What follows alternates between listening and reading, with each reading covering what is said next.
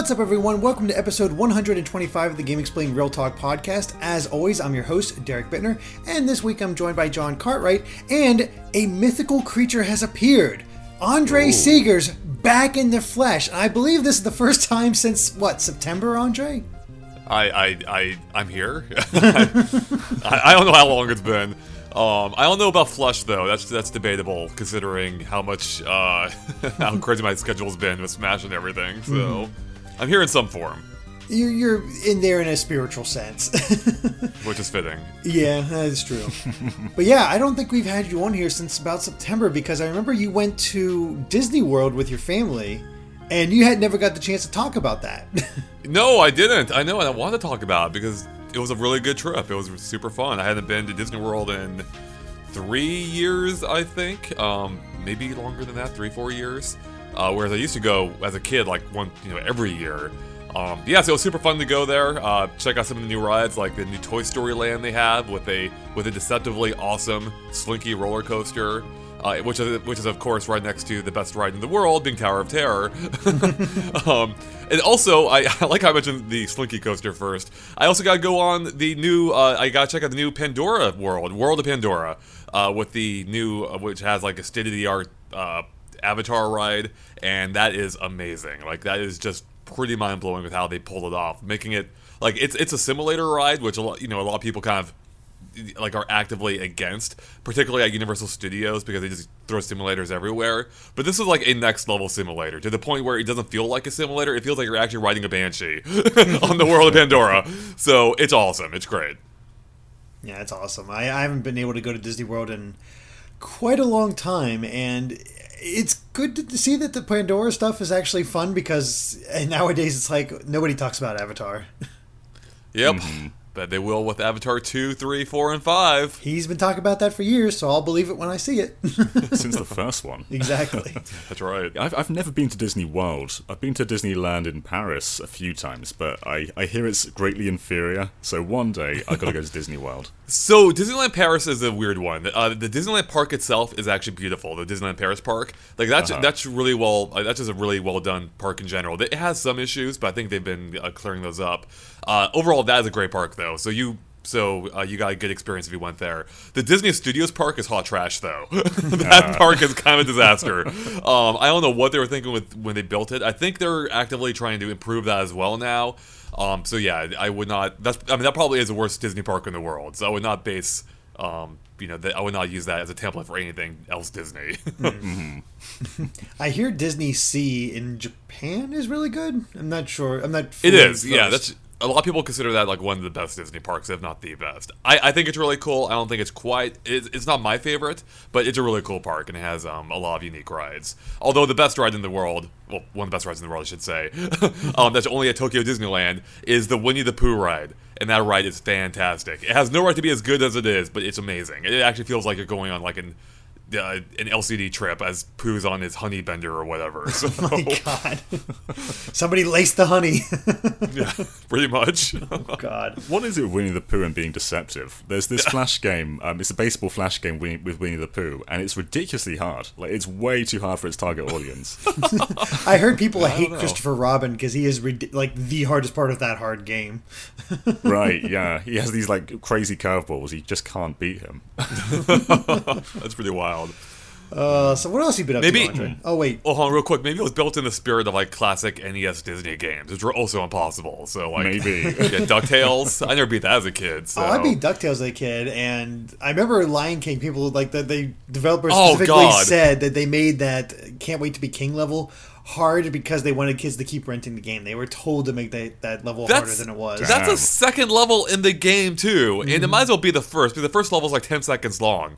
So that was brutal. But hey, it worked. I rented that stupid game like 5 times. I don't know why. I don't even think it was particularly good or fun, but I just had to get past a stupid I Can't Wait to Be King level. So I eventually got through that one, but then you got to the Wildebeest Stampede, and screw that level. And when I finally got past that level as a kid, I was so happy. And then it just keeps getting harder and harder. I somehow beat that game. I have no idea how. Maybe with the cheat, No. the stage select code. I don't think so. All right, I'm impressed. I remember even the Scar fight being complete BS. Like, I had Yeah, no I idea. remember that. I guess it was basically Smash Brothers actually, but you had to throw him off the cliff, which I think is something I didn't realize as a kid. Like, I was just beating on him. I'm like, why aren't you dying, Scar? Get out of here. Yeah, that was the tough part for me because I could never get that throw move down, and then I realized, oh no, I have to toss him off like in the movie, and I just couldn't make it happen. Like I was beating the crap out of him, but I couldn't get him off the cliff. Yeah. Speaking of The Lion King, how do you feel about the live-action version, Andre?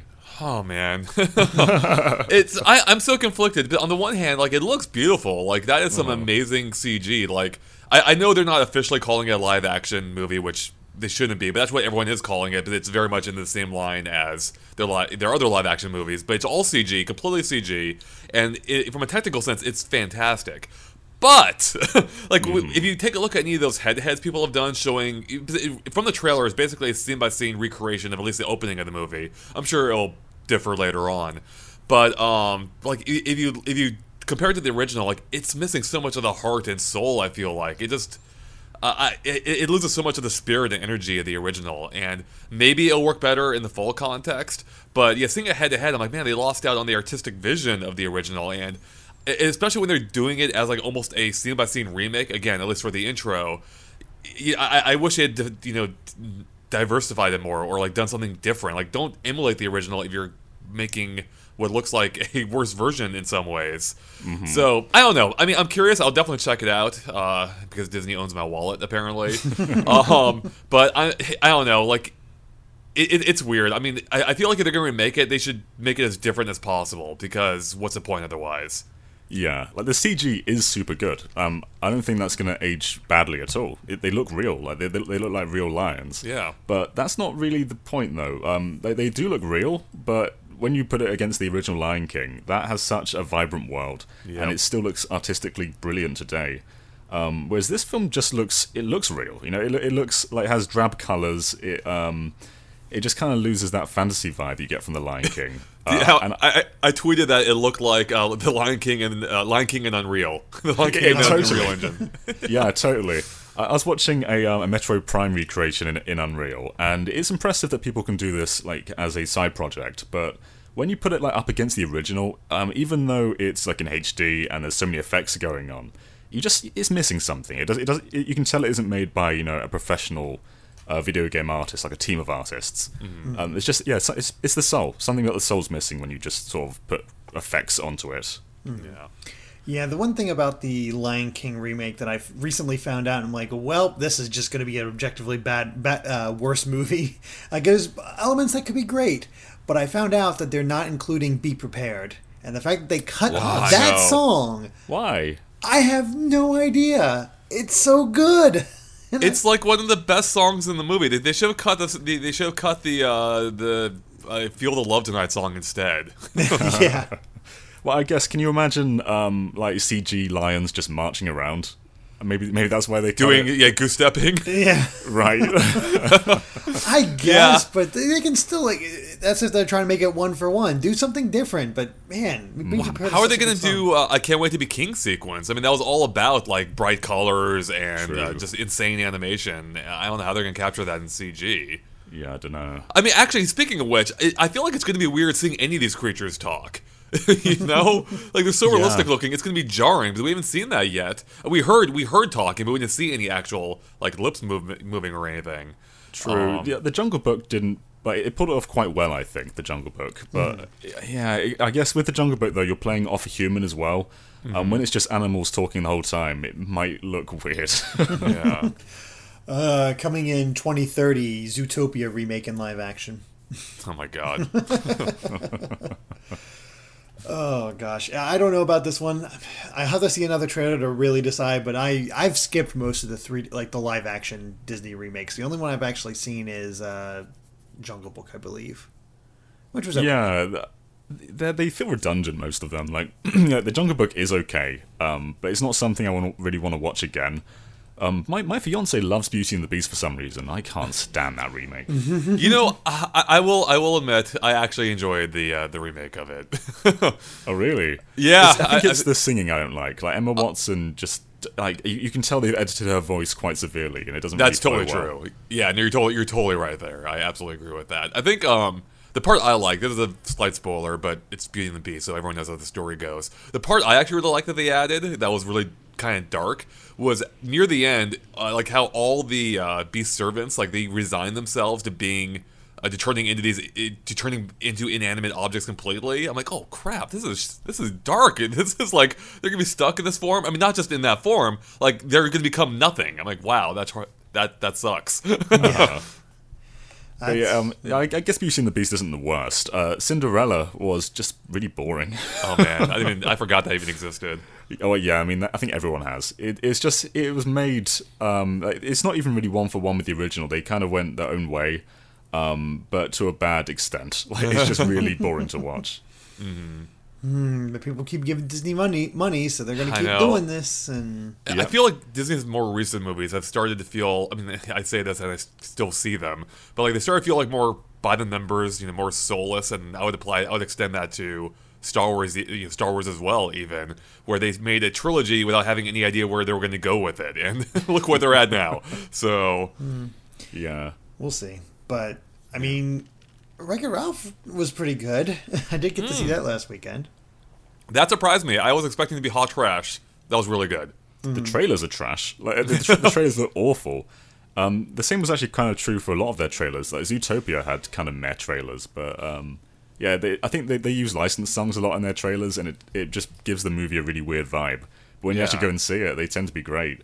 I've not seen Wreck-It Ralph 2 yet, by the way, and I don't know. I'm still kind of put off of the idea. I mean, I've heard it's great, but taking a movie about video games and sort of taking out the video games just seems weird to me. So I don't want to spoil. I won't spoil anything. It has more. It has more to do with video games than I expected it would at first. So it's still. I mean, it's still largely based around the internet, obviously. But there's more to do with games than I thought. And I actually prefer the pacing of this one versus the first one. I liked the first half of Wreck-It Ralph 1. But once it got to the Candyland, like that movie as well, almost forgot it was a video game movie. Like it became a movie based on the board game Candyland almost. So yeah, so I think 2 actually is I would actually say it's a better movie overall for me. Oh wow. Wow. So when it's based off on the internet, is it based on like memes, or is it stuff that would be dated in a few years? It's 100% totally going to be dated. Yeah, it's totally going to be dated. There's aspects that are going to be dated, but I will say, like, I need to see it again to determine whether I like the first one or the second one more. But there is a part in there about YouTube or just being a YouTuber that's just like, I don't know about you, Andre, but I was like, oh god, it's my no, life. it got to me. Oh yeah, no, there was one part in there that I think will speak to us more than most people. It's actually a very brief moment in the movie, but it was cool. I'm like, oh, that's neat. So no, I think this is actually a movie you probably want to see sooner rather than later, only because it's going to depreciate, I think, as a movie, given the more dated the references get. So I will say though, it has probably one of the best puns I've ever seen in my life. Oh yes, I think I know what you're going to talk. Wait, I will just let me just say I don't want to spoil it. It's internet related though, right? Yes, it's during that. Yeah, it was during that montage. Yeah, how did no one think of that one earlier? I have no idea, but it is so good. Perfectly timed and paced. I lost it. I'm like, oh my god, that's brilliant. If we're talking about the same one, it was so subtly slipped in there too. I think a ton of people might have even missed it. So maybe, but man, yeah. I loved it. Although the princess scene is the best scene. Yeah, that also is great. So yeah, you should check it out, John. It's pretty good. I'm tempted to. More enjoyable than you'd think. Cool. I want to see Spider-Man into the Spider-Verse as well, though, and I think that might have priority over this film because it looks really, really good. It's also getting really good reviews, like exactly. Across the board. It's got 100 on Rotten Tomatoes at the moment. Yeah, which is insane. That is nuts. I actually know almost nothing about that movie. Like, why are all the Spider-Man coming together? The Spider People, I should say. It looks like some evil guy has this sort of reactor thing, and it's just sort of making all the universes collide. I mean, I don't know either. I've only watched trailers. Is it Galeem? Yeah, causing issues. It might be yeah, it could be. No, from the trailer, it looked like Kingpin. It was setting this all up. So we'll see. Too bad the show just got canceled. Yeah, exactly. Daredevil is gone. Netflix is cleaning house, or I don't know whether it's Disney doing that or Netflix doing that. But to be fair, I haven't watched any of the Marvel Netflix stuff since I watched about half of Jessica Jones and then just stopped. Yeah, same here actually. Though I guess Disney are making their own streaming service. Do you reckon that's why they're cancelling all the Netflix shows? Yeah, Makes you wonder. it does. Because Disney also pulled their support of Disney movies and Netflix in general too. I believe they had. I thought the plan was longer term than what it is now. So I think by 2020, everything Disney is going to be off the service. Mm-hmm. So, which might be why Netflix is leaning hard into the Friends angle right now. They're like, oh crap, we can't afford to lose Friends. Here's $100 million. We can keep it for another year. So, oh my god, I don't know how that show's worth $100 million. I have no clue. I don't understand money.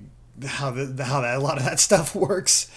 Yeah. Well, Friends is really popular over here too, so it must be like an international thing. So no doubt they're going to make the money back on that. Yeah, maybe. Yeah, that's probably true. Probably. Yeah, but we also got there's been a lot of movie trailers. We got that Avengers trailer, plus we got the new Captain Marvel trailer, and both of them underwhelmed me.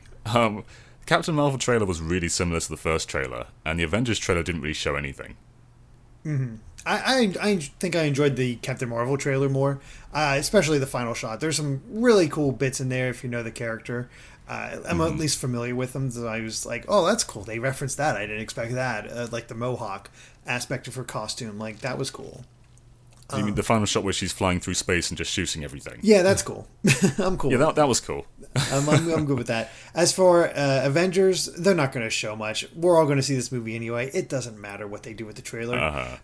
But Endgame is a stupid subtitle. One thing I don't like subtitle. About the Captain Marvel trailer is in the first trailer, there's no context for why she punches an old lady, and now they're giving us context for why she's doing that, and it makes it so much worse. I think it's because the guy complains. Probably. Yeah, that is probably it. That's funny. And I was surprised the Endgame trailer kind of spoiled something with the Ant-Man was showing Ant-Man. Yeah, true. Yeah, right. I mean, obviously, it was going to get out. I mean, obviously, everyone's going to come back anyway. Exactly. We already know what's going to happen here, but technically, announcing Spider-Man: Far From Home, that's a spoiler. Right? There's a bunch of movies like that. I think they've already announced another Black Panther, for instance, right? So yeah, It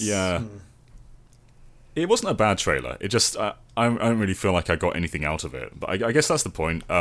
If they as Derek said, we're all going to see it anyway, so they don't really have to show anything. Mm-hmm. But there were offset pictures, sort of giving us a little hint to what the story could be, and they don't really elaborate on that concept at all.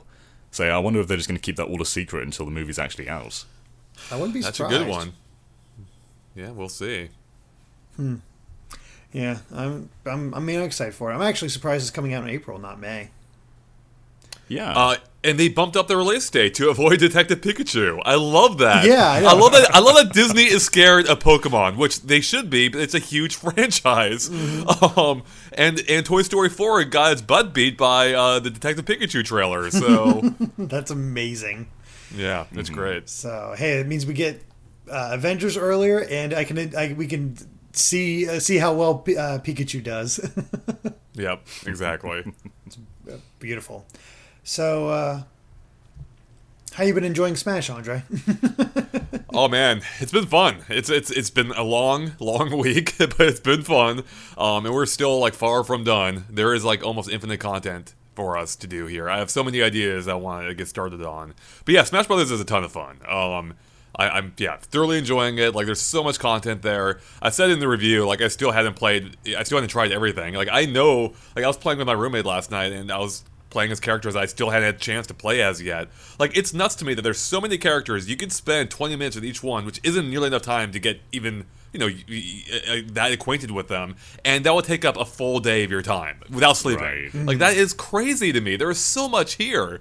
So yeah, I mean, Sakurai, hats off to him. He really did make the Ultimate Smash Brothers. So I really do think, I don't think there's an argument, as I said in the review, that this is anything but the best Smash Brothers game. Mm-hmm. Agreed. And the process of unlocking them is incredibly slow, but it does make you appreciate just how large this roster is when you're getting them one by one. That's true. Like we were going by my roommate was unlocking characters last night, and he only has maybe not even a third of them, and it still feels like a ton of characters. So. Right. Yeah. I was looking at that screen and I had like 50. I was like, it's got to be done soon, right? And then count them up. It's like, there's 20 more. How on earth are they going to fit them in here? Yeah, I'm still a ways off. It really is a brilliant game though, and my friends list has never been so busy.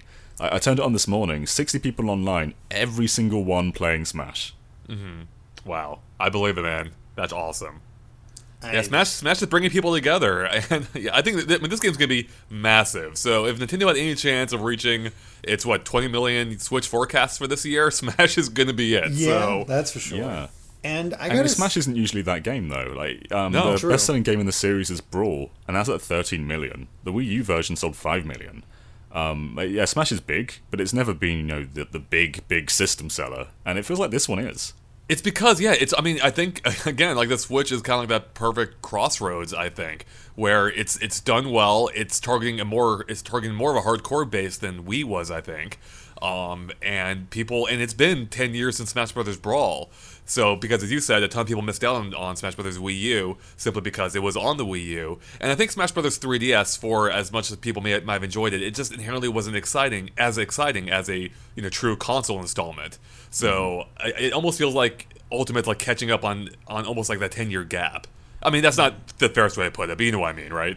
Oh yeah, because for sure. playing these 3DS stages that I just barely played in the 3DS version, it's like a revelation. It's great to see these out and like up-resed and looking good. It's like what I was really hoping for when they announced this game, and to actually get that, it's like, oh, thank God. It's great to actually get some of these stages and experience them, and it's a lot of fun. And I actually, when I finally unlocked Simon Belmont, I was like, all right, we need to get some practice in with this guy. We need to see if he is main material. And so I just put it out there on Twitter to invite people into a room to come play with me and let me practice with him. And online had some stuttering, but I was also using the Nintendo Switch Online voice app to talk with the fans. So that was something, and that's its own little story. But yeah, as far as the connections, like some people weren't wired in. And yeah, it started a little bit, but the online has been leagues better than Wii U. Like, I mean, I've had some matches where it's just lag free, and it's great. Yeah. And that was with Same 4 here. players and items on. So Yeah. Yes, same experience. I was playing with a group of 4 earlier, and it was flawless. And then I did some one-on-ones, and they were flawless too. I mean, yeah, there are some matches where it stutters every now and then, but as a whole, playing with randoms has been great for me. And I guess the matchmaking probably matches you up with people nearby.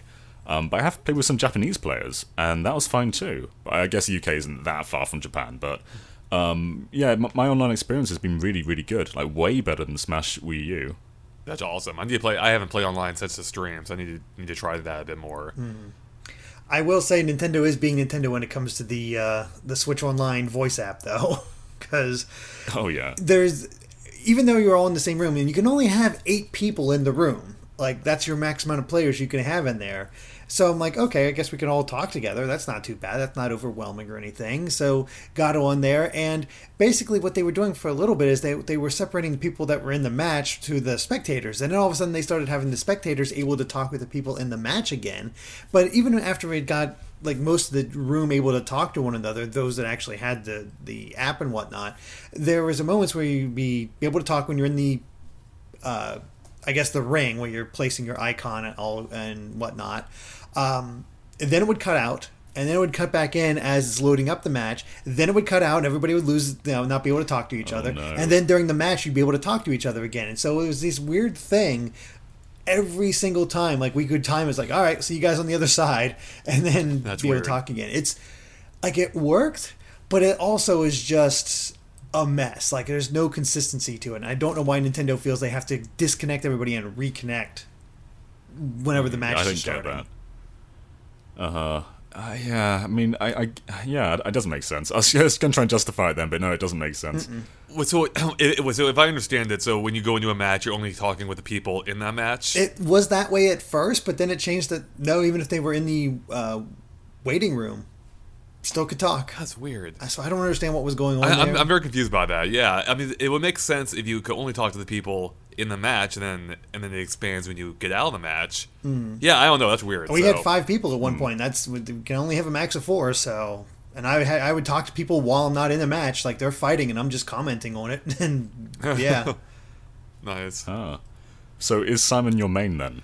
I feel like he could be. Like I think I want Richter instead because Simon is fun, but I think I like the look of Richter more. But I haven't unlocked Richter yet. But as far as like his moveset and abilities, like I got to get used to. The big thing I got to get used to is being careful not to do the slide kick because that can really that's a little max situation where you do that side B and off you go, and that can absolutely happen with Simon and presumably Richter. But his recovery is also terrible. You need to be able to use your whip. And I also found out that you want to be able to forward whip, forward aerial, because if you do neutral aerial, it's not catching crap. So you need to make sure to have a tilt on that. And you can still recover quite the distance, though, because of that. So it's not completely weak, but if you're recovering, you need to use the whip. I love all the newcomers, but I think my main is probably Ridley. And his side B can be detrimental too. Like if you're playing on a stage with walk-offs and you grab someone with side B, you'll kill yourself. And it's not like other suicide moves. Like usually in Smash, when you if Kirby inhales and then falls down, you'll win the match, even if you kill yourself doing it. But because Ridley is just ahead of the other character when he goes off screen, the other character wins if you do that move. So it can lose you the match. It's I think it's kind of like the changes they made to Bowser, which I think they did in, I think they may have done in Wii U first, where you used to be able to grab someone with Bowser's side B and just murder them before Bowser got killed too. But now Bowser gets penalized first, so you can't do your kamikaze runs anymore. Or you can. I mean, it's more of a kamikaze run now, actually. It just doesn't benefit you at all, so. Yeah. There was a great moment during those matches, though. The one I actually won, I was ahead of everybody by a stock, and we're all fighting, and all of a sudden a fake Smash Ball shows up, and we were all clustered together, and one of us just happened to hit it, and so all 3 of us that were remaining got caught in the Smash Ball explosion, and all of us flew off the screen at the same time, but I won because I had that one extra stock, and I actually survived. Nice. Makes me super curious what would have happened if I didn't have a stock either. Like, who would have won that one based on where we all went? I think it might even go sudden death if you'll sort of fly off at the same time. Maybe. That'd be cool. Yeah. Not to brag, but my Ridley is in the Elite Club. Oh, man. I don't know. It sounds like a brag. It actually didn't take that long. I've been playing casually online for a little bit. It's every now and then when I have time. But while I was waiting for a video to render, I just hopped online and played against this Inkling player, and we did 4 consecutive rounds. And I won each time. And then after when he quit, it just went, "Oh, you've been promoted to the Elite Club." And I've not won a game in the Elite group yet. I've done 3 Elite rounds, and I've lost every time. People are really good in there. Yeah, I believe it. But in there, you can only choose a character who has been promoted there. So if I choose anyone else, they just cannot play. It's just Ridley. And I think you have to be in the top. So you have to be in the top numbers to qualify for this. Maybe it's because the game's still quite new, so it might be easier to get in there. Because I really haven't played that much, so I was kind of surprised when I got promoted to that elite status. But yeah, it's scary in there. I can imagine. I believe it. I've seen some really good Simon and Richter players that I've fought against, and I'm definitely figuring out the strategies for him because, my God, the coverage, and that axe is brutal. Oh yeah. Yeah, the range on Simon and Richter is crazy. I can't deal with it. When I play as Ridley, because he's quite slow and a lot of his moves are close quarters, Richter and Simon just demolish him. Simon has so many different ways to counter too. When you sort of rotate your whip around, it just destroys any projectiles. It's so hard to counter him. I love it. Are Elite Battles 1-on-1 only, or is it just like any other matchmaking? It's just like any other matchmaking. Okay, that's too bad. I thought that might be the new Forward Glory, but maybe it's better that way. I don't know. I have heard people have had trouble getting into 1-on-1s consistently, so I wonder if that should be a more focused mode, perhaps. But I hope they get online tournaments in there soon, because I was actually surprised when I found out that wasn't a thing. Yeah, it feels like the what's it called? The big group thing you can invite friends to. The arena.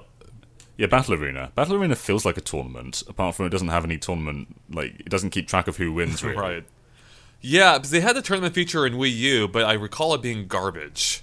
That sounds about right. Right? Didn't we try doing something with it, Derek? Oh, we did. I thought there was we a did a problem bunch with it. Like we'd have people on, they'd be able to join up, but there's no way. Like it was completely random if they ended up with us or not.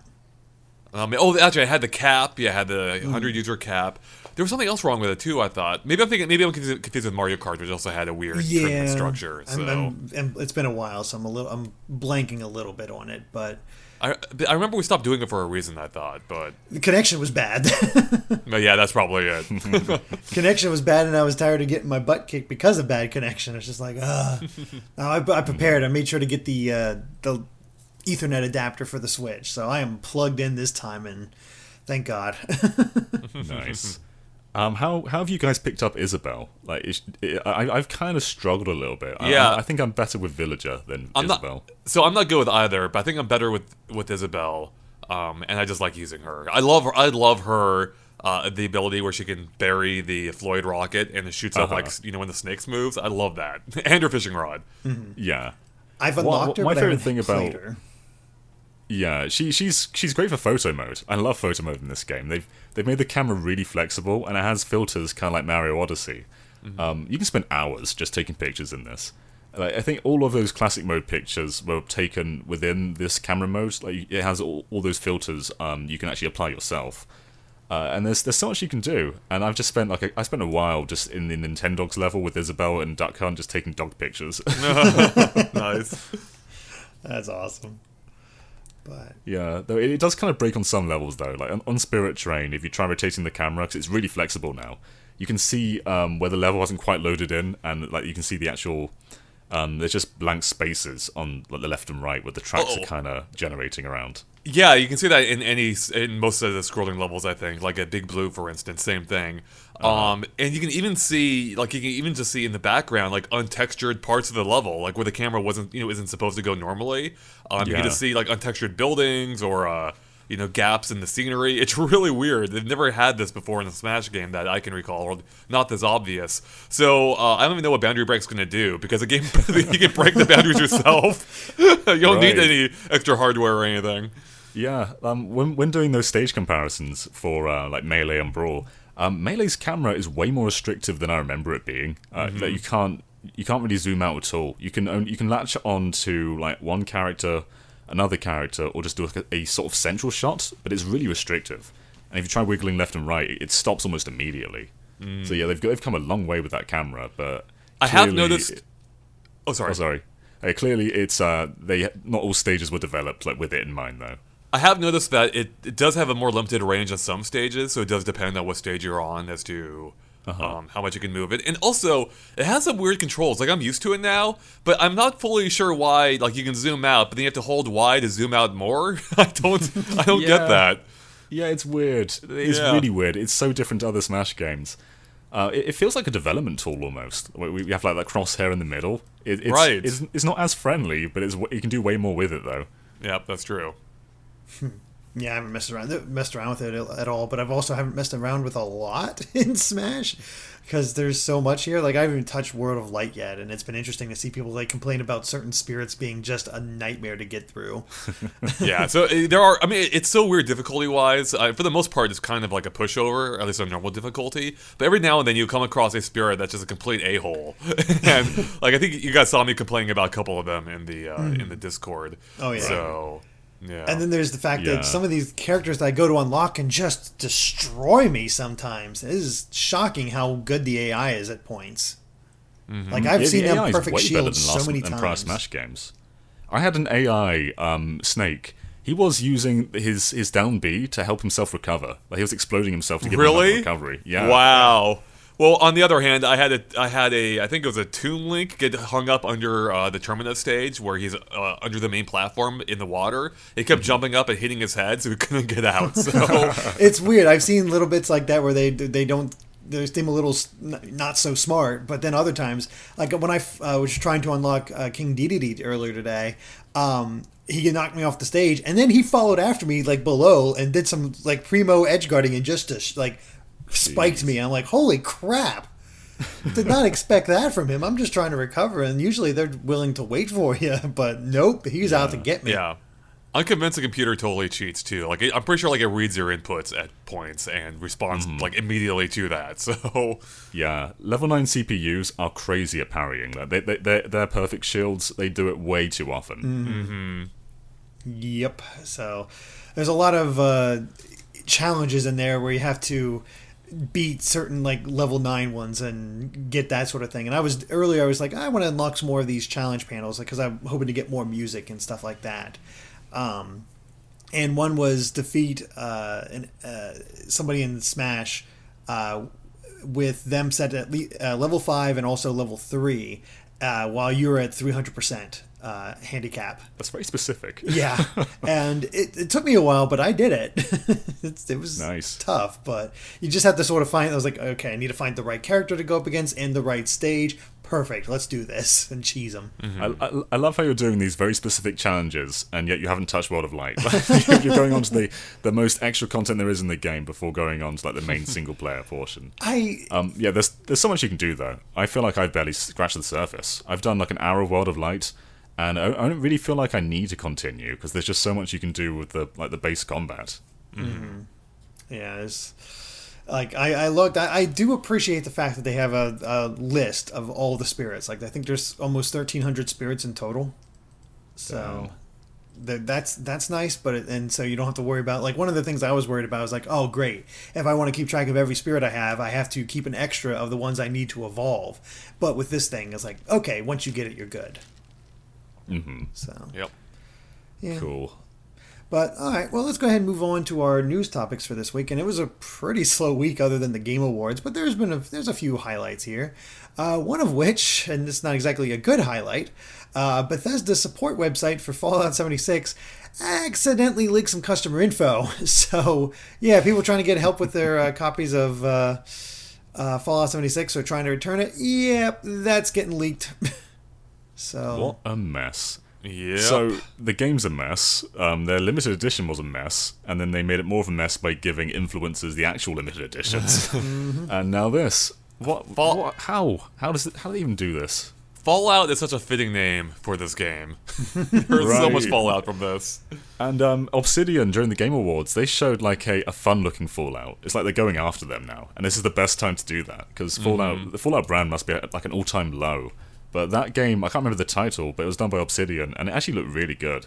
Like the space Fallout. Yeah. It had a great sense of humor. It had that sort of like a different sense of humor, but they also made it a point from the original creators of Fallout and from the creators of Fallout New Vegas, which is probably pretty widely considered to be the best modern Fallout game. So, yeah. Yeah. Yeah, what a mess. Yeah. It's I don't really have much interest in Fallout anymore. I tried Fallout 4 and it just bored me. It's fine, but it's very by the numbers. And Fallout 76, of course, everyone knows it's just kind of a train wreck. And I walked into a store earlier, and they were selling it for £55, which is crazy. That's more than a normal retail copy. Like usually it's around £50, so that's even higher than regularly. It's just a busted game. Yeah. And I mean, I got Fallout 3 and I enjoyed what I played with it, but I also never really stuck with it. I was just eventually would just be like, all right, I'm done. I don't need to see anymore. It's just, I guess, too big for me or just not enough to hold my interest. And you know, it's fine for what it is, but it just ended up not being for me. Yeah. I never really felt any hype for Fallout 76. I don't feel like they really showed the game before launch, and there's probably a reason why they didn't do that. But all their trailers were CG or live action, and they never really showed the game very often. I guess now we know why. Yeah, the best method of selling it is Todd Howard sweet talking everybody. Yeah, that totally is. And he is a good salesman because I was like, oh, okay, this actually has more potential than I thought. I'm not going to pick it up, but hey, there you go. And then it comes out like, oh, Todd Howard, you liar. Yep. This is one Bethesda game we do not need on Switch. You can keep this one. Yep. So another bit of news we got this week, and actually just today, really, is Sakurai actually had a recent interview in Edge magazine, and they actually asked him about the possibility of a Kid Icarus Uprising port. And Sakurai basically said, no, I don't think it can happen, because he talked about the development, how it's from a wide range of people, so there's a lot of conflict in there. He actually said this is one of the toughest games he ever developed on. So I'm like, which is really surprising to me. But he also talked about the hurdles of being a launch game, how they didn't have everything, how he didn't know about the the eventual nub that came out for the 3DS. And Circle pad. Yeah, it's just it basically is just like, I don't think it's possible to port, which is odd. Hold on, are you still alive, John? Are you still okay? No, I'm not. It hurts. Uprising is, I think, it's the game that's most in need of a remake or a port, because it's a brilliant game, but the 3DS, it's just so painful to play it on. Yeah, literally. And I wish that it was doable, because I think it probably is doable if Sakurai outsourced it to a third party and just sort of directed it, or like at least supervised it. But yeah, he just kind of rules it out in this interview. At least that's what it reads like, anyway. Yeah, like it has to happen at some point. Like that's the thing. It's a really popular game, and it's well beloved, but maybe a sequel at the least. I'll take a sequel, something Kid Icarus related. I will say it probably would be a big effort to remaster this game, because it was done for 3DS, and it's a great looking 3DS game, but they'd have to go in and touch up every single texture, and those flying sections go by fast, and there's a lot of details crammed into there, and I think that might be why it's Sakurai's hardest game to make, or at least one of them, because during those flying sections they made it so everything sort of flows very deliberately, and they're about 5 minutes each, but there's so much crammed into those 5 minutes, so it must have taken a long time to make that, and I think remastering that would be a big effort. But yeah, Sakurai doesn't have to be the one to do it, though. Yep. Get Bluepoint on it or something. Right. Yeah. But yeah, Sakurai probably isn't that kind of guy, though. Probably not. So. So I'm hopeful something will happen eventually. Like, okay, we didn't get an Uprising port. Hey, a new Uprising 2. Thank you.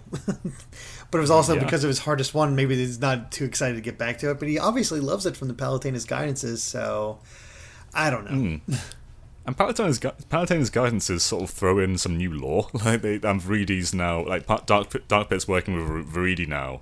And they sort of update the story in very subtle ways in those guidances, and it kind of alludes to another game, but I guess maybe that's just Sakurai just playing with the story a bit more. That might be a good video idea there, John. Maybe. Maybe. But the controls is the big one though. And if they just sort of put Splatoon controls onto Kid Icarus Uprising, I think that would work. Absolutely. It's those flying sections where it may not work. It's the ground sections that would really work for, though. But, yeah, I'm not really sure. I'm not sure what the best way to go about this is. Yeah, it definitely requires some playtesting. Yeah. Well, moving on, as far as actual possible ports on the Switch, Treasure has shown interest in bringing Radiant Silvergun to the Switch. I've never played this game, but I heard it's all like a predecessor of Ikaruga. Ikaruga, right? Yes. Yeah. The Ikaruga port was great. I did the review for that, and I ended up playing it for like 15 hours. Oh, wow. And it's quite a short game. You can finish it in like 20 minutes if you just play through. But it's also really tough, and just sort of going through it for a high score is really addicting. And yeah, I've also not played Radiant Silvergun. I believe it was a Sega Saturn game. But yeah, it has a huge cult following, and I'm sure they'll be very happy if it came to Switch. And I think I would pick it up. Yeah, I mean, it's one of those lost ones, because I think it was Japanese exclusive on the Saturn as well, so I think that's affected it as far as people being able to play it. The funny thing is that it's a little odd that it's just now getting reported and sort of realized for, because this was all done back in November, of the 17th of November, where somebody just responded to them saying, Radiant Silvergun, Switch, please, with a smile. And then they responded, the official Twitter account responded, Radiant Silvergun, Switch, yes. I plan to go with Ikaruga at the same time, but it stopped. Please wait. However, I cannot promise. So it's not a guarantee, but it's definitely something they want to do. Wow. What even is Treasure these days? Like, I don't know. They must be like an office of just a couple of people, because they used to be big. But didn't they close down or something? I'm not sure. I've not kept up with them, so I'm not quite sure what they do. Because they did Sin and Punishment as well. But that was a long time ago now. Yeah. I think that team has greatly fallen. I'm pretty sure it's just a few members of staff. So I guess they're just porting old games now. So please port Sin and Punishment, please. Yeah, exactly. The collection of 2 games. Yeah, that'd be a good replacement for Kid Icarus Uprising, right? Or the only I replacement. suppose so. Yeah. It'd actually be really cool if you got a new Sin and Punishment, which has like the stakes of Kid Icarus Uprising, like the constant story, just the scope of that game. Yeah, Sin and Punishment's great. The Wii game was a really good sequel, but there's no way we're gonna get another one though. Mm-hmm. No, unfortunately not. It was nice to see it at that time, though. Yeah. I have it, but I haven't actually beaten it. It's something I need to do. Mm-hmm. So, anyway, as far as Nintendo earning tons of money, it's still happening. At least the Pokemon side of things are, because Pokemon Go has earned $80 million in November, which is up 150% from last year. And I found this to be really interesting. One, it might be the fact of all those quality of life increases that they've added to the game, and it has made the game significantly better. But I also wonder if it's not people like the reverse Pokemon Let's Go effect. Like, people are picking up Let's Go and like, well, maybe I'll check out Go, and getting into that aspect. And because I have seen a few people like, well, I'm playing Go again now that I've picked up Let's Go. It kind of got me interested, and now they're addicted. Mm-hmm.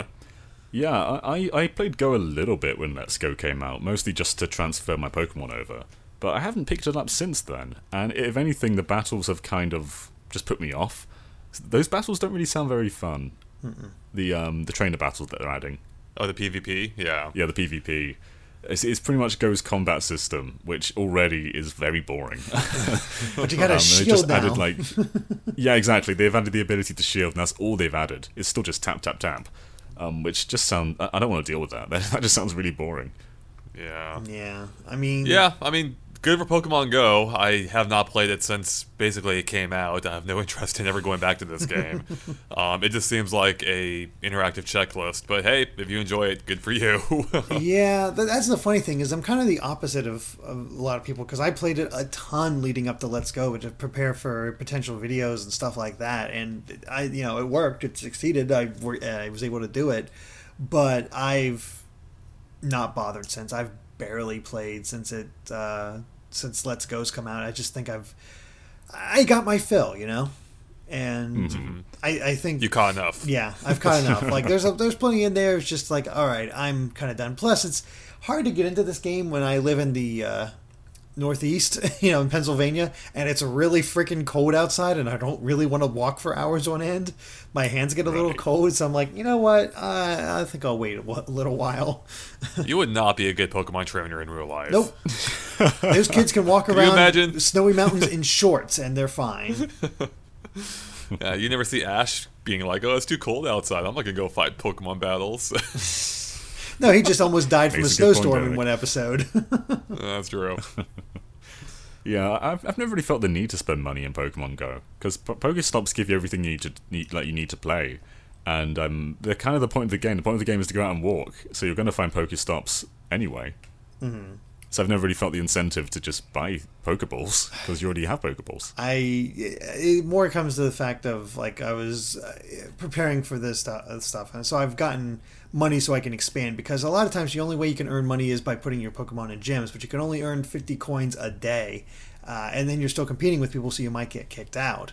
And it's, a lot of times if you don't keep up with it, it's hard to get the money you earn, and all of a sudden, oh wait, I'm full up on Pokemon, oh wait, I'm full up on items, crap, I need to buy an expansion on it, and I don't have enough coins. So I think that's where it got me a few times, because I put money into it now. I think I've put in like probably $20.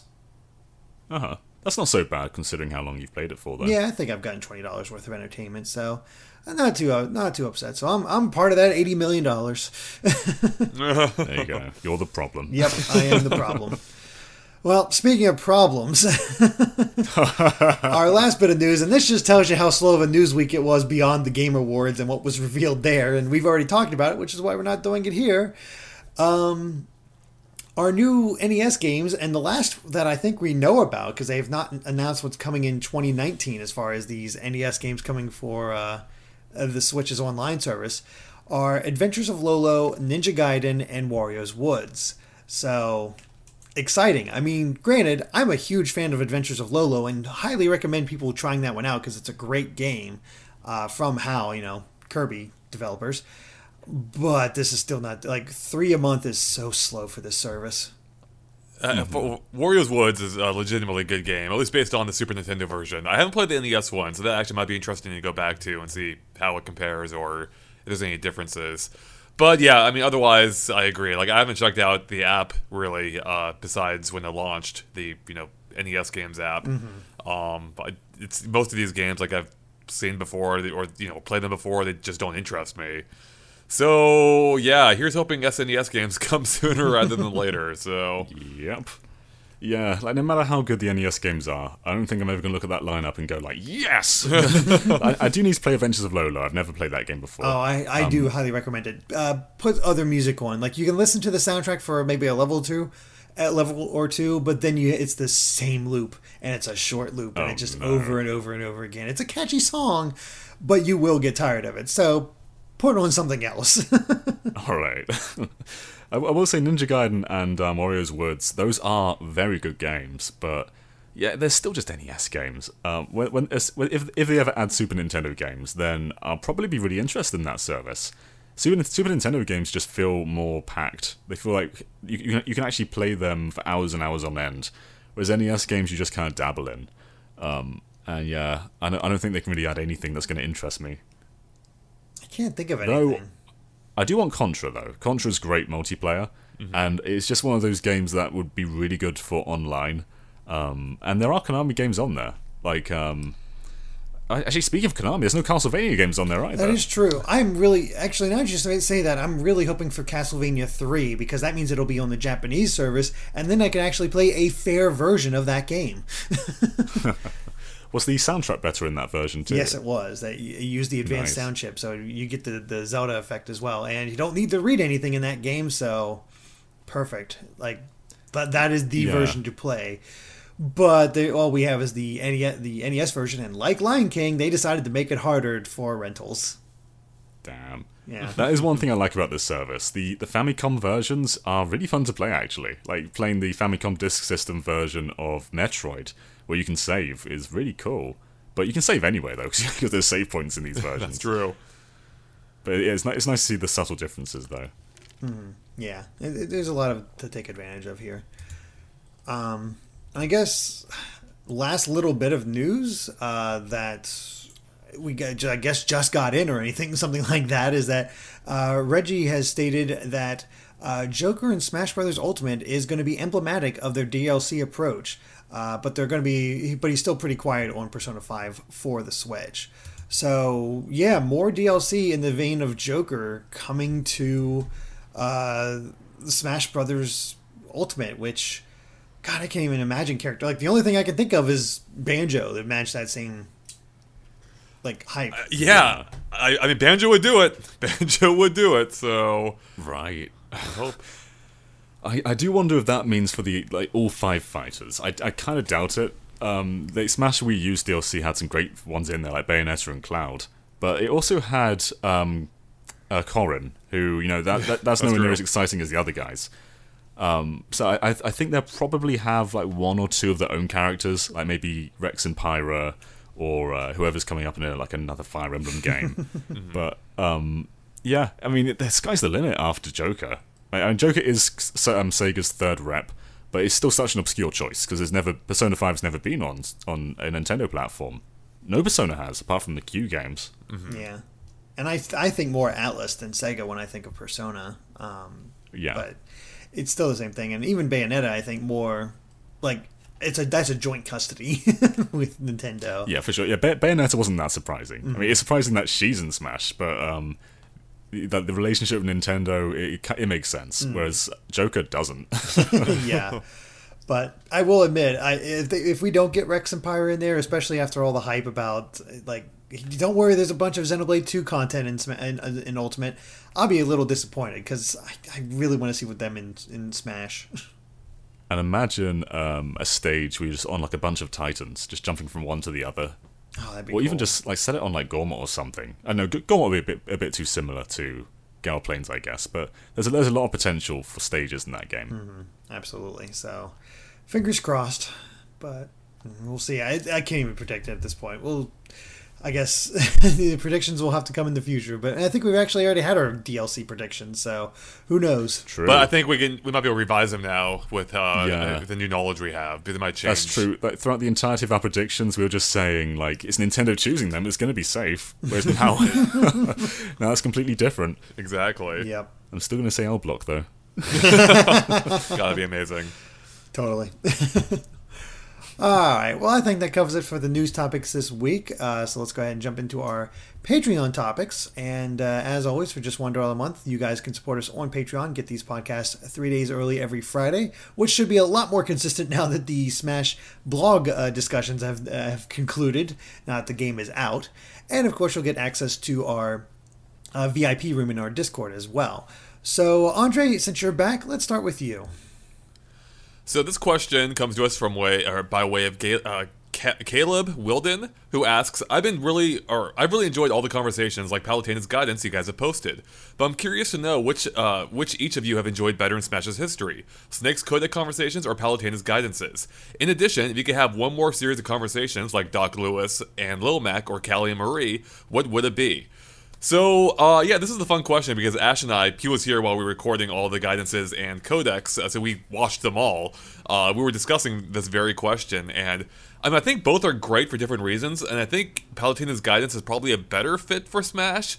But if I had to choose, going on, let's say, this is not fair, obviously, Palutena's guidance has way more than Snake's now, but if you were just to compare, like, the same characters to each other, across both, I'd probably have to give the edge to Snakes. Like, it's just way funnier to have that complete fish out of water experience for, like, a third-party character who has almost no relation to these guys, and he's just baffled by everything happening around him. It's hilarious. Like, the descriptions, having the whole Metal Gear cast, or, large part of the Metal Gear cast in Smash Brothers commenting on Nintendo characters, it's just amazing. Whereas with Palutena's guidances, it's, also great. There's some really clever sequences in there, but, we also had a taste of that in Kid Icarus Uprising itself. So Snake's codecs were fresher. I think they're a little bit funnier overall. And yeah, I think I just gotta give them the edge. Like and especially also for its time, like that whole thing was amazing. Like that it existed. Whereas Palutena's guidances, it's kind of hard to follow up on the codec sequences. So. Mm-hmm. Yeah, I agree with you. The Palutena's guidances felt like they were filling in for the codex with Smash for Wii U. It's like Snake's not back, so we've got to do something else. And yeah, because it's a Nintendo IP, it doesn't feel as special as Snake's. And they're still really well written, but just like hearing Snake want to eat Yoshi, that's just you just can't beat that. So yeah, I agree. So the codecs are my favorite too. Yeah, having Snake comment is like, Mei Ling, Samus took her clothes off. Like that just kills me every time. Yeah, it's so great. Like it has an edge to it that Palutena's guidance doesn't quite have. It does at points. It has a couple of pretty good lines in there, but Snake's it has more of that teen. Or that teen rating edge, I should say. Because Brawl was a teen rated game, so... That is true. I will say, though, that I'm going to be the odd man out and say I think I still prefer Palutena's guidances. I like these characters. I like how silly they can get. I like how they rib on each other in a lot of ways. And, like, I like that aspect of just giving each other crap. And Snake is more just... He always has, like, even his own games, he's just clueless about everything. Like, tell me about this, and that's how the codecs are going on. And it's fun in that aspect for, Smash and Brawl specifically with all of those. But I do, it's very close, but I do have to give the slight edge to Palutena's guidance. It's just because I like how, that snarkiness aspect of it. Mm-hmm. Yeah, the Uprising cast is great, and it's not even the Uprising cast actually. They replaced Palutena in Smash Wii U because the original Palutena was voiced by the same actress who does Lightning in Final Fantasy XIII. Oh, really? And they found another actress that sounds similar, but she's not the same. So I think Pitt's the only guy that they kept for the actual Smash cast. But they still sound great though. Like they're really great actors, and the actual dialogue is really colourful. But yeah, I still prefer Snakes. He's just more grittier. Yeah, that's it, exactly. More yeah. It is just really fun. So both are good, I agree. But yeah, Snakes, it's hard to top for me. So I guess what that brings us to the other question, though. Sorry, of what would we like to see for a third version of these? They mentioned Callie and Marie. You could also throw in Pearl and Marina. Yeah, Marina. Yeah, Marina. It's been a while since I played Splatoon too. I think those would be great. I do think the lack of actual voice acting, though, would be a slight detriment to them compared to the other two. So I'm trying to think if there's any other conversations that could work besides Splatoon. Do you guys have any ideas? I've got one. Like, what if on a Pokemon stage you play as Pokemon trainer and you sort of mash the taunt button, and then you have like a Pokedex come up. And then the trainer goes like, "Whoa, who's that guy?" And then it just says like, "That's Pit, the Angel type fighter," and just like does like a big description of it. It probably wouldn't be as fun, but yeah, Pokedexes are just big encyclopedias, so being able to just give you details on each fighter, I think that would kind of work. I kind of like that idea. I do too. I think they could maybe even play up the Pokedex angle, like have it be an actual AI type thing they can converse with, which I guess they've kind of had with what's that living Pokedex thing in the new games. Rotom Dex, yeah. Rotom, but even yeah, in the original anime, they had that voice come out of the Pokedex that gave it. Yeah, I guess they actually would talk back and forth with Ash, wouldn't it? Or it would reply to him in real time. But I think it did, like, it would reply to questions he asked, as I recall. Yeah, you could ask questions of it, but it wouldn't be a conversation in the same way. Like, it wasn't a character in the same way as Rotom, for example. Right, so that's what I'm saying. They could lean into that angle, and that could be pretty funny, so... Maybe. Rotom was not exactly... Rotom was pretty annoying in Ultra Sun and Ultra Moon, so you're just giving me kind of PTSD with that. I was like, oh no, don't let him talk anymore, please. Do you know what's even better, though? If Banjo's in, then I think you know where I'm going. Just have some Banjo dialogue. Oh, God. Just have like every character, every line. If you're okay with that, Andre, but yes. you don't want this Splatoon dialogue, you're a hypocrite. No, I'm not a hypocrite. Banjo's amazing. And as John is saying, if they bring in Gruntilda, they can have the rhyming thing for every character, which would be fantastic. So, no, I'm not a hypocrite. I'm saying, first off, I do want Kelly Marie. I'm just saying compared to the other two, it wouldn't be as much or quite as cool. And while that would technically be true for Banjo, it's freaking Banjo, so he gets away with whatever he wants. My patience for the Banjo dialogue is a lot less than the Splatoon dialogue. Oh man, it was so clever. Oh no, the dialogue itself is good. It's the noises. I can see that. That's a pretty great impression. Yeah. For whatever reason, that actually never bothered me. Neither did Navi in Ocarina of Time, so maybe it was weird. It didn't bother me either. Though the voices in Yooka-Laylee bother me though. Yeah. It feels like they're playing it. Yes, I agree. Yeah. Like it just didn't flow. It's hard to explain what exactly they got wrong with it, but it just didn't flow nearly as well. They were just more obnoxious sound effects, I think, maybe. But yeah. Yeah. Not sure about that one, but I'm trying to think of other possibilities in there, and I'm not. I mean, I guess you could also have Bayonetta and Rodan. Like Rodan gives tips and stuff, so cool. Having Rodan chip in about this and that kind of harder edge, that would be kind of fun. I guess he could always like detail the weapon the fighter uses, but not every fighter uses a weapon. Though I guess that's kind of the problem there. How insane would it be if that actually were in the game right now and just no one's found it yet? We got to check right now, right? Nobody thought to. Yeah, I guess it has been data mined, so that probably would have been stumbled upon if... probably. Yeah, I guess that's a good point. But I'm trying to think of any others, and nothing's immediately coming to mind. Oh, well, part of the problem is not too many Nintendo characters really converse, in dialogue, right? So good point. Samus? You should have Samus doing these boring monologues for every single character. Yeah, they can have Adam mansplain everyone to it. Oh, God. That'd be awful. Yep, it would be. Oh, boy. That was a fun question. Yep, it was. So, I guess I will go next. This one comes from Henry Richard, I think his name is. It's Richard with an E at the end. So I think it's some Shard. But anyway, hey GX crew, I absolutely love what y'all do, and I'm excited to see GX in a post-Smash release world. My question to y'all is, if you could see one major Nintendo IP completely shift genres, what IP and what genre would it be? RPG, shooter, etc.? Personally, I'd like to see Super Smash Bros. Game in an RPG style. I'm excited to see what you guys come up with, and keep up the great work. Well, it's funny because we were just kind of talking about this kind of recently in regards to Kirby, but absolutely, I want a Kirby RPG. I think that'd be a lot of fun, just with all the different characters and current Dream friends and the different powers, exploring the world of Dreamland in a more complete setting. You could go to different worlds thanks to the Warp Star, and they could really make it epic. And my god, I'm just trying to imagine what they would do for a final boss / music, and it'd be amazing. Yeah, Kirby games can get really dark, and I want to see like this really dark dialogue, but Kirby's just like happy the whole time. Exactly. It's like, So will Kirby talk? he says Poyo. Oh, no, Kirby won't talk. Everyone's talking like dark around him, but Kirby's just smiling all the way through. Yeah, he'll say Poyo and he'll react just like in the anime, but I'm down for that.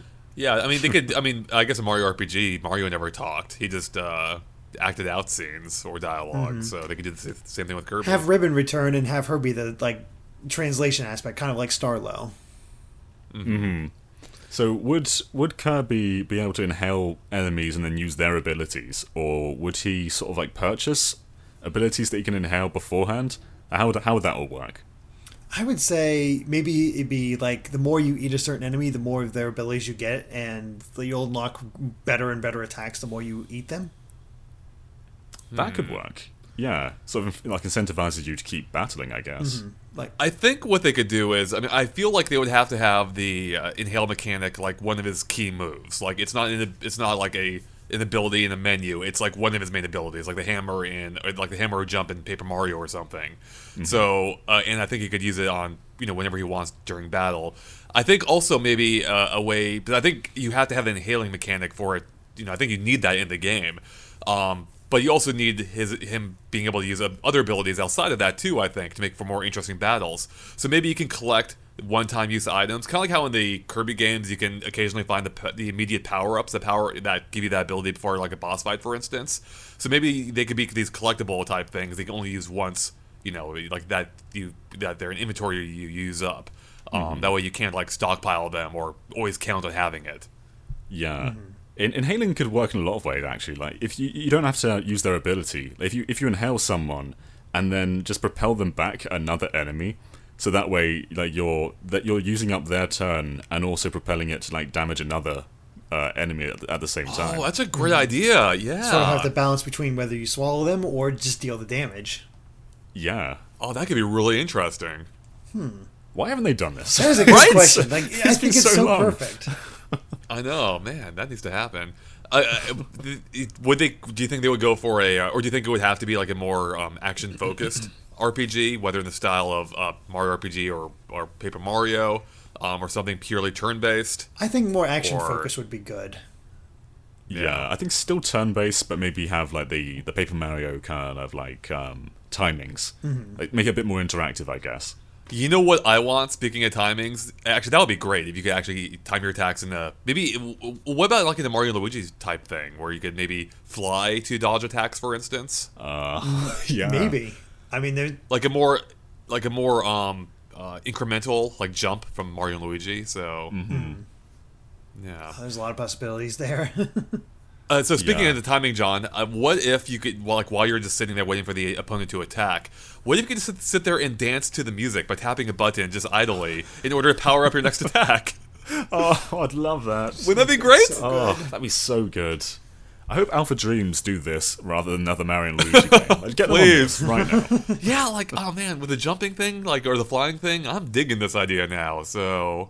And there's so many ways they could have little mini games because, like, okay, here's the return of Kirby Pinball. Here's the return of Kirby Golf. Here's the, like, add in those other ones, like other side games that Kirby's had over the years, and just make those little mini games and progress forward, and just as extras. There's to be so much they could do and be great. That'd be so cool. Yeah, it would be.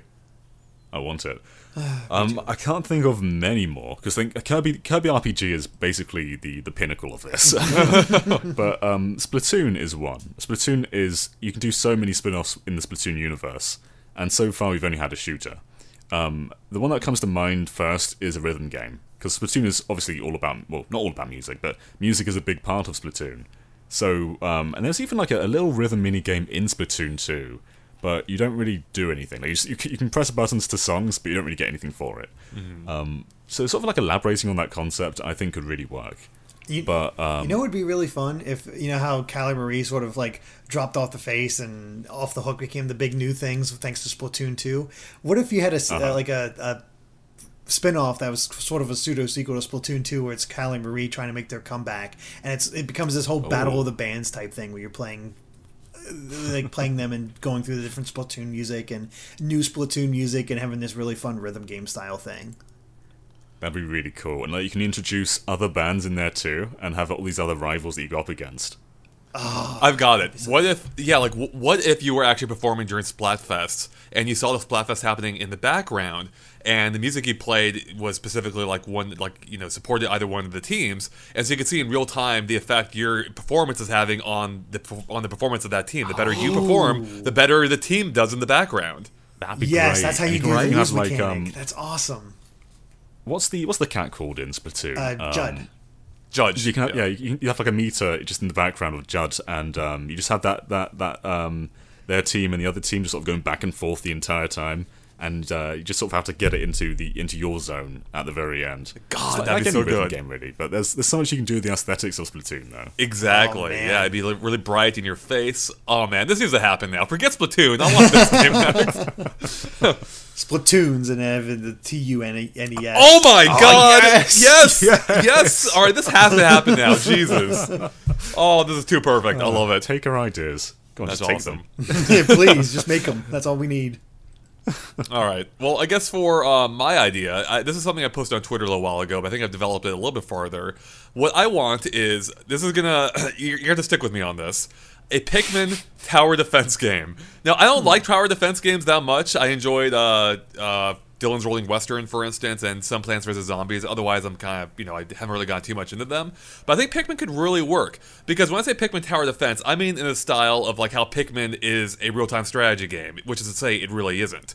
So I would love if they had, like, if Pikmin worked kind of like how it did now, where you spend your time, in this case, you would spend the day gathering resources using the Pikmin you've grown.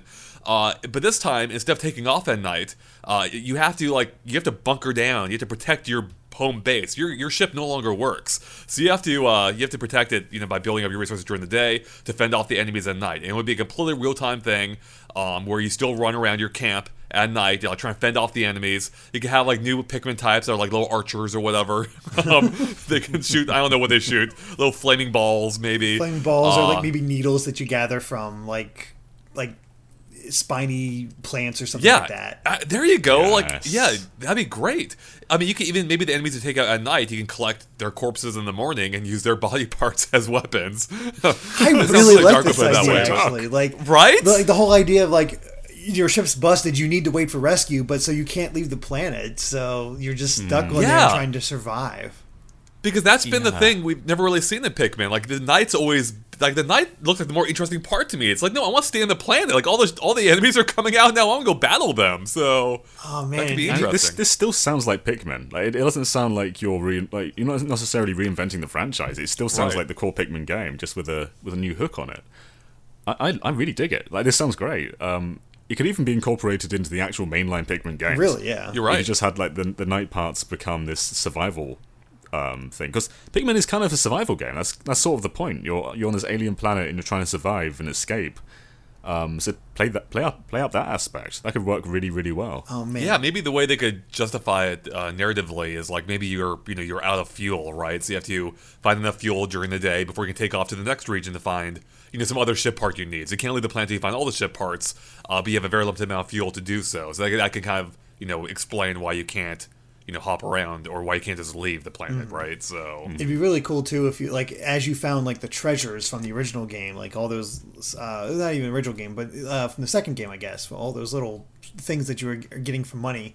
Maybe you can find stuff like that and use it to build up your home base and be better prepared at night as you go along, as more and more crazy monsters show up. And when you finally like find that part that you're talking about, the actual part that you need in order to get your ship rebuilt, that's when you can move on to the next area, and the enemies get harder and harder, but you're able to transport your base and try to get it better and better. And I like the progression here. Like, there's a lot of potential. I also think it makes you care about your Pikmin more, because it does hurt in Pikmin games when a bunch of your Pikmin are just eaten, but you can always just go and get more.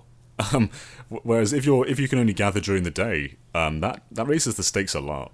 Right, gosh, exactly, because you're limited by what you found during the daytime. So I think it could be a really interesting take on what we've seen so far. Yeah. Man, I want all three of our games. I know. Yeah, same. Dang. Why aren't we making games again? Yeah, that's a good. using IP we don't have the rights to. We don't have the rights, and we don't know how to develop. We can give ideas. Yeah, there's that fact too. It's we'll send Bill Trinan a link to this podcast. There you go. Dude. Oh goodness, man, that was fun. That was fun. Yeah. All right, I guess I'll do my question. So mine comes from Aquablast, and he says, "Hey, Game Explain. Microsoft announced this year that they're going to acquire Ninja Theory, Playground Games, Undead Labs, Compulsion Games, Obsidian Entertainment, and Inxile. Inxile Entertainment. How do you guys feel about Microsoft acquiring these game studios? Also, do you feel Nintendo should consider acquiring a few game studios of their own? If so, what companies do you think Nintendo should acquire? Thank you guys, and keep up the great work." Rare. So, we'll get into that in just a sec, but yeah, totally rare. I think it's a good thing Microsoft are acquiring studios, and it does suck if you're a fan of Obsidian and you only own a PlayStation 4, because that probably means you're not going to get those Obsidian games anymore. But Microsoft need it. Like the Xbox One was a very different product when it launched to what it is now, and that's because Phil Spencer sort of turned the entire ship around. But he's still working on a product that he didn't really make. You can feel the roots of Xbox One they're still in there. Now, when Xbox One came out, it was an expensive console with a Kinect that was required. It didn't really have any exclusive games, and they've turned it around really well. But it is still the Xbox One, so it feels like they're building up towards a better future. And I think the next Xbox is going to be really interesting, mostly because they have all these new studios now. They can actually have some worthwhile first-party games beyond the usual three. Yeah, Halo, Gears of War, and even those were questionable during Xbox One. Yeah, like, Halo 5 is an all-time low for the series, in my opinion. And it feels like the next Halo, we haven't really seen it, but from what they showed, it looks promising. It does. So yeah, I think Microsoft acquiring all these studios is a good thing, and studios like Ninja Theory as well. They're not necessarily the biggest studio out there, but they're going to make some really good games though. Yeah. Yeah, so I'm all for this. But yeah, how do you guys feel about all these acquisitions? I agree with you. I think it probably is a good thing. Microsoft, I think, does need more games. Like, I used to be a really big Xbox fan. I had the original Xbox, and the 360. I thought both were great platforms, but they have been dropping the ball recently. Partially because they just haven't been getting those great big exclusives that they need, and the ones that they do have just haven't been that exciting recently, or possibly even that good. Or canceled, exactly, right. So, yeah, so on the one hand, like, it kind of sucks in that these are games now that may not be coming to other platforms. On the other hand, Microsoft does need them, and they might be able to give these games, like, a larger budget than they might have otherwise, and it could lead to possibly more exciting games. It's hard to say for sure how things are going to shake out, of course. But yeah, I think ultimately it's definitely a good thing for Microsoft, and because people, like, Microsoft really needs people to be excited for Xbox again, and that's, and I am looking forward to what they do the next generation, because they've been the underdog, they know they're the underdog, and they have to deliver big time in order to win back the market share and mind share. Mm-hmm. Mm-hmm. Yeah, competition is always a good thing in the gaming space. Like, getting when Sony becomes complacent and they think they're the best, that's when they start making mistakes. It's when they're hungry that we get good stuff out of them. And I've definitely started seeing the signs of Sony reverting to their PlayStation 2 into PlayStation 3 era, where they just like. You can see that with their stance on crossplay. Like they thought they could just say no to it, and it's backfired. Like now you can play Fortnite with anyone now, but it took a while. It took a while for them to actually listen to people. Yeah, exactly. So it's one of those things of like you got to have that competition, or else these guys get complacent and then they're just not as good. So hopefully this leads to some great games. And you know what? I've never bought an Xbox console in my life, but if they can come out with some games that I feel like I really want to play and get one, that's awesome. Like I'm totally down for it. Like I'm not against the Xbox. It just never interested me before in any significant way that I felt like I needed to get the system over another, or in addition to another. I felt like I was able to just get what I needed out of it. And as far as these games that we're missing out on, I have to see what they come up with first, because I don't really play a lot of the games from any of these studios, honestly. I've never really, like, I know they make some good stuff, but I just never picked them up. So if they can get those budgets, as Andre said, and see what they can do, I think there's potential here. Yeah. And they also have Rare as well. As Andre said, because the other part of the question was what studio should Nintendo acquire? And it does feel like Microsoft have not gotten the most out of Rare that they could. That's selling it short. Rare made the avatars, I guess, and the avatars were a big seller for the Xbox 360. But since then, Rare have not really done a whole lot. And I guess Sea of Thieves. Was Sea of Thieves successful? Or I mean, I guess it feels like it kind of was. It came and went, is what it felt like. Because everybody talked about it for a little bit, and then it was gone. Yeah, but I guess there's also the question: is the Rare that we have today the same Rare that we had like 20 years ago? No, it would be purely for the IPs. Yeah, pretty much. Those IPs could go to better use. I don't think Nintendo will ever buy Rare again, so I mean, I don't think Microsoft will even sell them, so I don't think it's a legit thing. Yeah. But that would be amazing if they did, because man, I would kill for another new Banjo. I mean, any number of Rare's RPGs. Oh man, if they even like just started, Gemini. If they just started doing what Activision has been doing with Crash and Spyro with the old Rare IPs, just get another studio to come in and update them and like have HD remasters, people would be super excited for that. You'd probably buy an Xbox One just to get that sort of thing, Andre. Like if you saw a Spyro or Crash caliber remake of the original Banjo-Kazooie and maybe even Tooie, just include them in a 2-pack, you'd be all over that. Mm-hmm. I've got it. You know what? I know who I want Nintendo to buy. Who? Sega. And then they technically also own Persona as a first-party. Oh my god, that's true. Makes sense. Right. That'd be weird. Because Sega also has so many IPs that have been neglected over the years, including Sonic. I'm kidding. I mean, Nintendo has their own fair like Crazy share. Taxi. Sorry, what? Nintendo has their own fair share. I'm still like, where's F-Zero? Where's Golden Sun? Well, and that's another reason to buy Sega. Though. Yeah, Sega has more. And Sega can make F-Zero. Sega made F-Zero GX, so just make Sega into like the permanent F-Zero developer. There we go. Monkey Ball. Yeah. Yes. Yeah. What happened to Monkey Ball? The Wii not game only has it happened, and it wasn't disappeared. very good. Yeah, but then it just kept getting worse and worse. And like, not only did it get worse and worse, but they took like prior games like Monkey Target and just ruined them. Like, the current Monkey Target is nothing like the GameCube one. It's just not fun anymore. What happened to that franchise?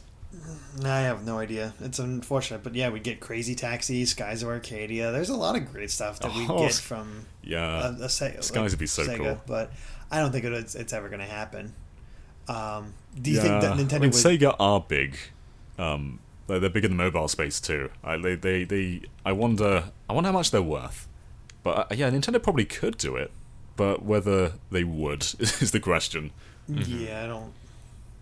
Nintendo seems quite content to just usually stick with second party. Yeah, I mean that's another. I guess if they were to buy one, it'd be fun if they bought one that they've already worked with, such as Next Level Games. Yeah, lockdown Next Level Games. Exactly. Yeah. Do they need to though? Like Next Level Games seem perfectly happy just to develop Nintendo games and not That's true. go anywhere. Yeah. So what do you? I guess not. So what do you guys think? Yeah, I don't think buying them would change anything because they'll still be developing Luigi's Mansion every now and then. I mean, if anything, buying studios hasn't necessarily worked out in Nintendo's favor before. Like Rare fell apart, obviously, and then what's another one I'm thinking of? Well, I guess Retro. Well, we don't know what's happening with Retro right now. So, there's another studio. Next Level game, or not Next Level. Left Field Games, I think they also used to own, or at least own part of, I believe, and they used to make sports games for Nintendo, and I forget what happened to them. I don't think they exist anymore, so... Yeah, I'm not sure. I feel like third parties are very happy to work with Nintendo IP. Like, if you look at all those Warriors games, like Hyrule Warriors and Fire Emblem Warriors, I think if Nintendo went up to Koei Tecmo and just sort of said, like, please can you make a Pikmin Warriors, they'll just go, yeah, okay. And I feel like any kind of studio would just be happy to make a Nintendo game. Yeah. Yeah, that makes True. sense. Just to throw it out there, is actually buying a studio. What do you think if they bought Playtonic? I think Playtonic needs better direction. Like they clearly have talent, but I think if Nintendo bought Playtonic, I think we can get some really great games out of them. Potentially. Yeah, I think so. I don't think they're big enough though for it to even be on Nintendo's radar, even theoretically. So and they don't have any like really strong IP of their own either. So I wouldn't see much benefit for Nintendo buying. Not really, no. But it's just one of those things. If you want those Rare developers, like if they buy Rare and Playtonic, That's boom. There you go. I like it. Yeah, that is kind of the thing with buying studios. I come back to the point of like, do they need to buy them? Because Shinan, who make like Fast Racing Neo and games like Nano Assault, like they're really talented, but they're also like a 4-man team. And they sort of thrive off that being independent. So if Nintendo bought them, they would kind of defeat that entire purpose. And yeah, I'm not sure. Like a lot of studios just don't need to be bought because Shinan will keep making Nintendo games. They're not going to stop. Yeah, that's a good point. Like that's the thing. I can't see Nintendo buying developers like this, and I don't necessarily think they need to. Like even Game Freak aren't owned by Nintendo. They made, was it Tembo the Badass Elephant or something? Yeah, exactly. That's right. And so who knows? Yeah. Do Nintendo own Grezzo, or are they also a third party? I'm not sure on that one. I think they are. Man, that's a good one. They might be a forget. second party. Yeah, Maybe. they might be. Yeah. Yeah. Yeah, because that's another studio that you don't hear about too often, but they're pretty much Nintendo exclusive, from what I can tell. Well, they did the Ocarina and Majora's Mask remakes. They did Ever Oasis. They did. Didn't they? Weren't they the ones that did the Luigi's Mansion remake on? I think so. 3DS. So yeah, they're still quite active. Right. Yeah. But cool. Yeah, we'll see what happens. But I'm not expecting Nintendo to go on a buying spree all of a sudden. They tend to be pretty fiscally conservative. Yeah. That and the big point of Nintendo is first-party software, and that's where Microsoft need to work on. So it makes sense for Microsoft to go out and acquire all these studios, but Nintendo, not so much. Yeah, that's more if they want to lock down something in particular. Yeah. Cool. All right. Well, I think that takes care of episode 125 of the Game Explained Real Talk podcast. And thank you guys, as always, so much for listening. And hopefully, now that the Smash discussions are over, we'll be able to be more consistent with these and have all of us on here. No Ash, of course, this time, mainly because he was exhausted from recording all the classic modes, so he needed to sleep. Plus a Smash party soon after, so yeah, he was just kind of done for. Like, I think he only just now woke up, and for reference, it's like almost 2 o'clock his time. So yeah. Anyway, guys, thank you guys so much for listening, and of course, be sure to. If you enjoyed this, be sure to support us on Patreon, just $1 a month to get these podcasts 3 days early, as well as access to our VIP room in the Discord. And we'll see you next week for episode 126. Till then, bye.